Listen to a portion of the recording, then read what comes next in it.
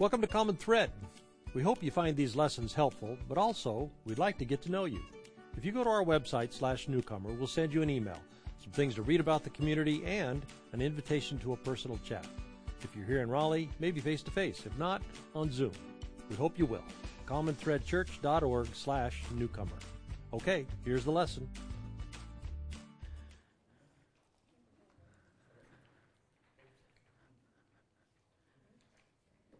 Great.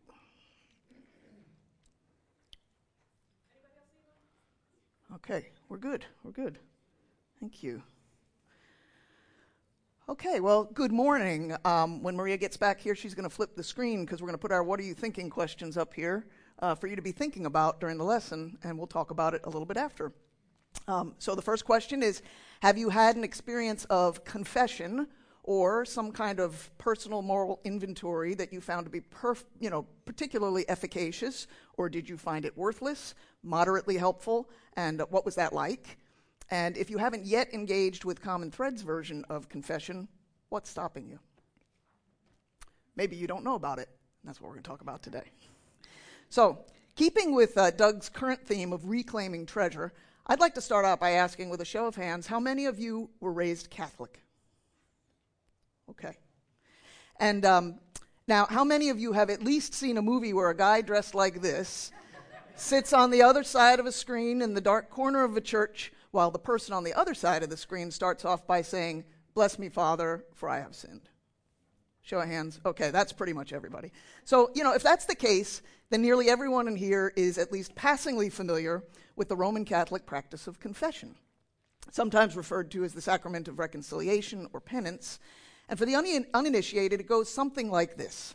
You kneel down beside the screen of the confessional in the corner of the dark church and announce clearly to the priest that you're a sinner.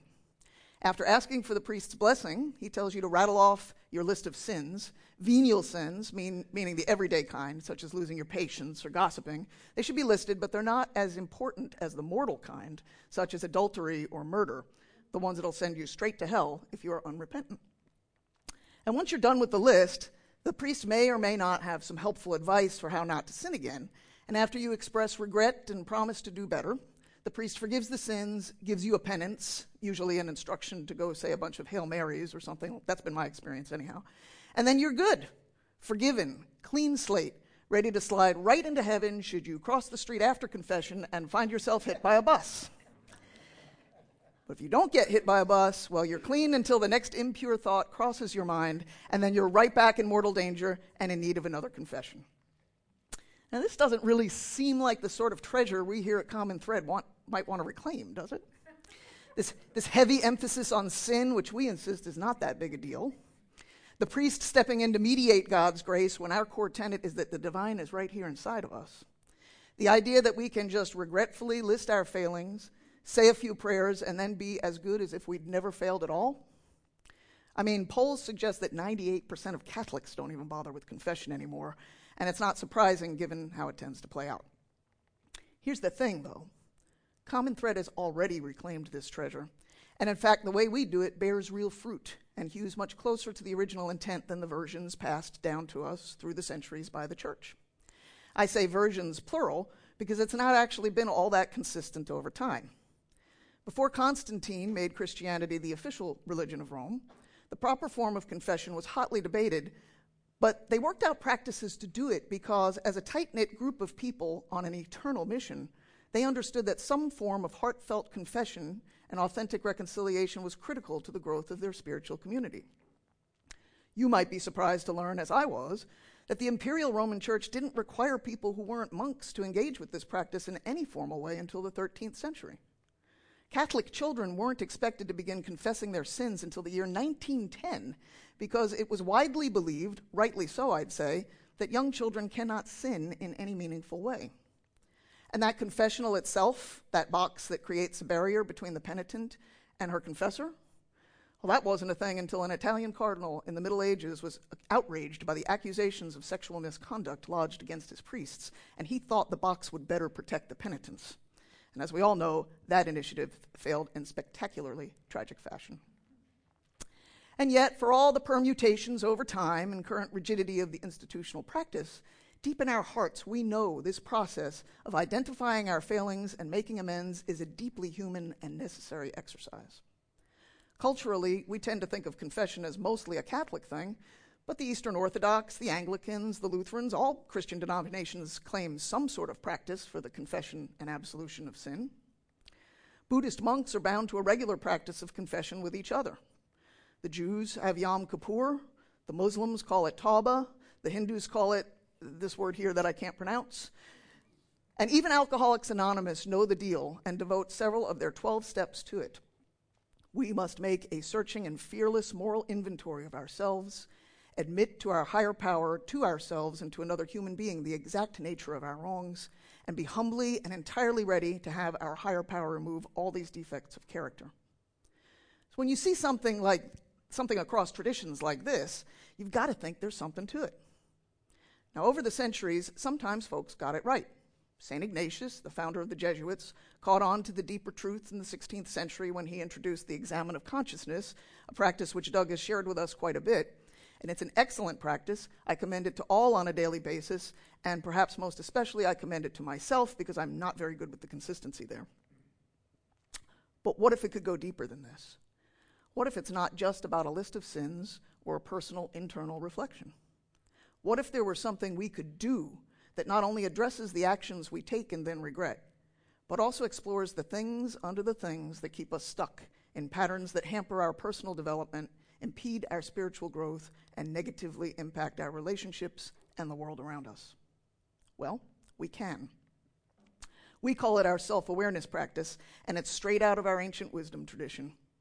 Paul writes in Romans 7:15, "For what I am doing I do not understand, for I am not practicing what I would like to do, but I'm doing the very thing I hate." This is one of those scriptural verses that we all can relate to, regardless of our faith background or lack thereof.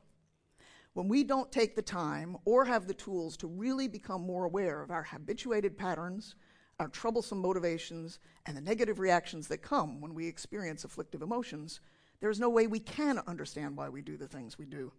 And if we can't understand them, it's damn near impossible to change them. So the practice itself is pretty straightforward. You identify an incident that has evoked in you some kind of negative emotion, which often leads to behavior that is less than ideal. You answer a bunch of questions about it, then you sit down with a trained listener and unpack the hell out of it. Here's an example from one of my most recent forays into self-awareness. One evening, a few months back, I made a comment to Maria about wanting a salad for dinner, and she made a face.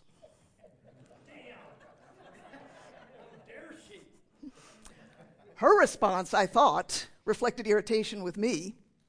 In fact, I didn't know it at the time, but it was a face of unwarranted self-recrimination. So in that instant, I blurted out, "Okay, now what did I do wrong?" Predictably, this led to conflict,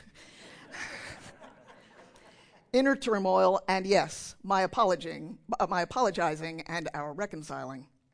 However, there was still something unsettled in me about it, so I decided to use this small incident as the catalyst for some self-awareness. I sat down with my listener and went through the questions, or the worksheet as we used to call it. "What do I like about myself?" he asked. "Oh, that's easy. I'm capable, I'm patient, I'm thoughtful, understanding, supportive." "Well, what don't you like about yourself?" Well, I can be defensive, obtuse, distracted, reactive, impulsive. Hard to admit sometimes, but it was definitely true. And that set the stage for telling my story and breaking down how I responded to the incident. When Maria made that face, my rational brain shut down and my lizard brain took over. My chest felt tight, my adrenaline kicked in, I was ready to fight, and so I said what I said in the combative way that I said it. Why? Because in that moment, I felt accused, criticized, and inept. This paved the way for the story I told myself about that incident. I am always messing up around here. Funny thing is, that story wasn't just about that incident, and it never is.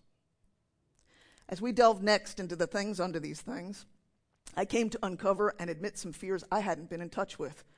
Oh, and we Enneagram 8s hate to admit that we are afraid of anything. But of course we are. And my image was certainly threatened in this incident.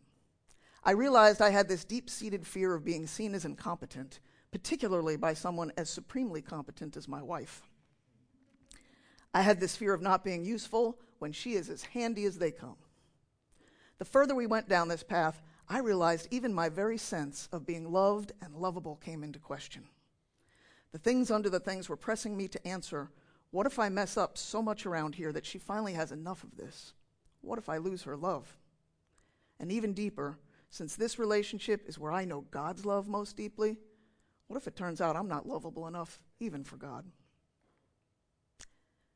When we begin to see the things under the things, we start to understand. We see patterns. Have I felt this way before? Why, yes, I have. And so I saw a pattern that I named the defensive dragon. When I believe I'm always messing up in the home I share with my beloved, it threatens my image of who I believe myself to be as a capable and supportive spouse, which leads me to become defensive and unthinking when I reactively move to protect that image, which leads to errant thinking and the thought that I am a worthwhile spouse only when I am competent. Well, my listener asked, is this true? Of course not. And who would you be without this thought? Who would I be without that thought? I sat with that for a few minutes, and what I ultimately landed on was, I would be more fully who I truly am. Someone whom my wife loves more than anyone ever has, with zero regard for any degree of competence, and someone who could not possibly ever, under any circumstance, escape the common thread of divine love, because it's all around me, right here in my home, and all the people in my life, animating the cosmos and even right here within me. When I told her about my session later, Maria helpfully added, and without that thought, you would also be a better spouse. Thank you.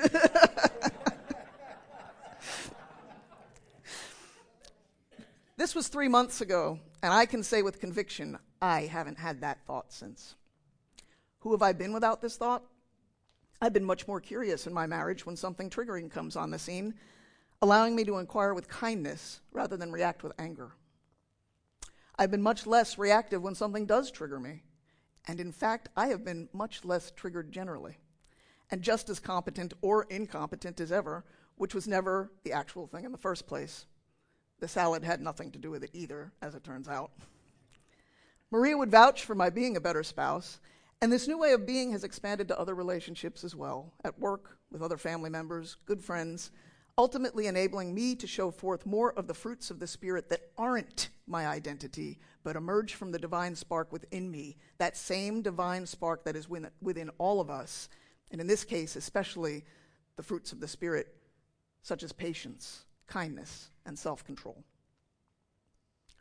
Circling back to the concept of sin, what sin actually means is missing the mark. And I clearly missed the mark in this incident. But I missed the mark because of things under things that were driving unconscious behaviors that I couldn't address without uncovering it and understanding them. I am not saying that the formal sacrament of confession, as it's done in other traditions, including my own Catholic one, is worthless. I've even had positive experiences with it myself. But if all I had done was go to confession at any of the local Catholic parishes around here, I might have heard words of forgiveness for doing this one reactive and hurtful thing, said a few Hail Marys to atone, and maybe I would have felt better. But I would have struggled mightily and probably failed repeatedly to not do it again. With this reclaimed version of confession, though, damn, it has changed me. So I know many of you have engaged with our self-awareness practice. Many of you have not. And there have been a lot of new folks joining us in the past few years who are certainly aware of it, but perhaps not too familiar with it. So this document that we have out here has the process. It can take you through the similar process yourself, and I invite you to take some time to identify an incident in your own life to explore and answer the questions alone. But you can't do this alone. And that's where it gets a little sticky for some people, understandably so, because none of us wants to be vulnerable, to have other people see our shadow sides so clearly. But that's where the magic happens, when you work through this with a trained listener. And here's why this is so important. Christy heads up self-awareness here at Common Thread, and she has lots of experience with listening. Recently, she had a session with someone who agreed to share his experience anonymously, and here is some of what he had to say to her and Doug about it. Christy did an amazing job of listening and providing very helpful feedback. I felt like I was drinking from a fire hose when she spoke, not because she was speaking so much, but because much of it was like a foreign language for me, but I knew it was deep truth. I spent my entire life going to church, and for a good chunk of my life, I was one of those people in church 2 or 3 times a week. When I stopped going about 2.5 years ago, I didn't miss it at all, and I thought I would never go back, as in, like 1,000 horses couldn't drag me back. For years, I had been asking the question, does Christianity even work? Because for all of the time I spent in Bible study and prayer, I didn't think it was doing anything to transform me. I didn't see that it was transforming others, and it sure as hell wasn't transforming the city, country, or world, or if it was, it wasn't for the better. Well, I'd still be very hard-pressed to say that now I think Christianity works, but I do believe that personal growth, even transformation, can occur, but it's much more likely to occur through the model at Common Thread and through the work of people like you two. That's the power of oneness over two-ness, of empathetic listening and guidance, of being truly seen and heard, of having another friend on the journey helping us to see what we simply cannot see ourselves. So here's Christy and the faces of a few of our trained listeners, some of whom you could speak to today after the service or reach out to on our website if you want to make an appointment. Nothing at Common Thread is ever an obligation. It's only an invitation, but I hope this is one you will accept, because engaging with this practice regularly will change you much, much for the better, and you too will find those fruits of the Spirit shining forth in your life more fully, healing wounds deep within you, restoring the relationships all around you, and nourishing our planet with grace, hope, and love. And so, indwelling divine, may we seek always to reckon deeply with our failings, to understand the patterns that lead to the behaviors we regret, to grow in hope and love, and to repair our relationships with each other so that we can continue to grow ever deeper into our charge as repairers of our world. Thank you, Sue. Amen. If you would, please prepare your offerings. We all give online now. The donate button is on our website at the top. Lots of options, lots of ways to give. If you're here in Raleigh or if you're far away, we do invite you to take an ownership stake in the community every week. And we say it all the time, there is good return when we invest in community. Because we give our love, and we give our time, and we give our energy, and we give our dollars, and then the community takes those resources, amplifies them, and gives them back to us in the form of a community in which we thrive, an environment, a context in which we flourish and grow. So, like I said, on our website, we all give, we care for the community that way. In a minute, we're going to dismiss those of you on the live stream, and here in the room, we're going to do What Are You Thinking? And we hope you'll join us online to do What Are You Thinking on Zoom. You'll find the link on the front page of our website, and the password is 1417. 1417. So you can head over there in just a minute. As soon as we dismiss, it's a great way to connect and a good way to build community. So if you would, let's join together and dismiss the folks online by putting our hands on our hearts. And let's remember that we are, every one of us, carriers of the indwelling divine. Love and joy and peace and patience and kindness, it's in there, what some folks call our better angels, our altruistic center. We carry that within. Well, let's look this week, extend your other hand to our city, for opportunities to share what's already in us with the people that we live and work and go to school with, looking for opportunities to repair and heal our worlds. Amen. God bless you all. You are dismissed. Those of us in the room not dismissed. What we're going to do is connect with you in real life. commonthreadchurch.org/newcomer. And if you'd like to take an ownership stake in the well-being of the community, we all contribute online. You'll find a donate button at the top of our website. See you next time. We'd love to connect with you in real life. commonthreadchurch.org/newcomer. And if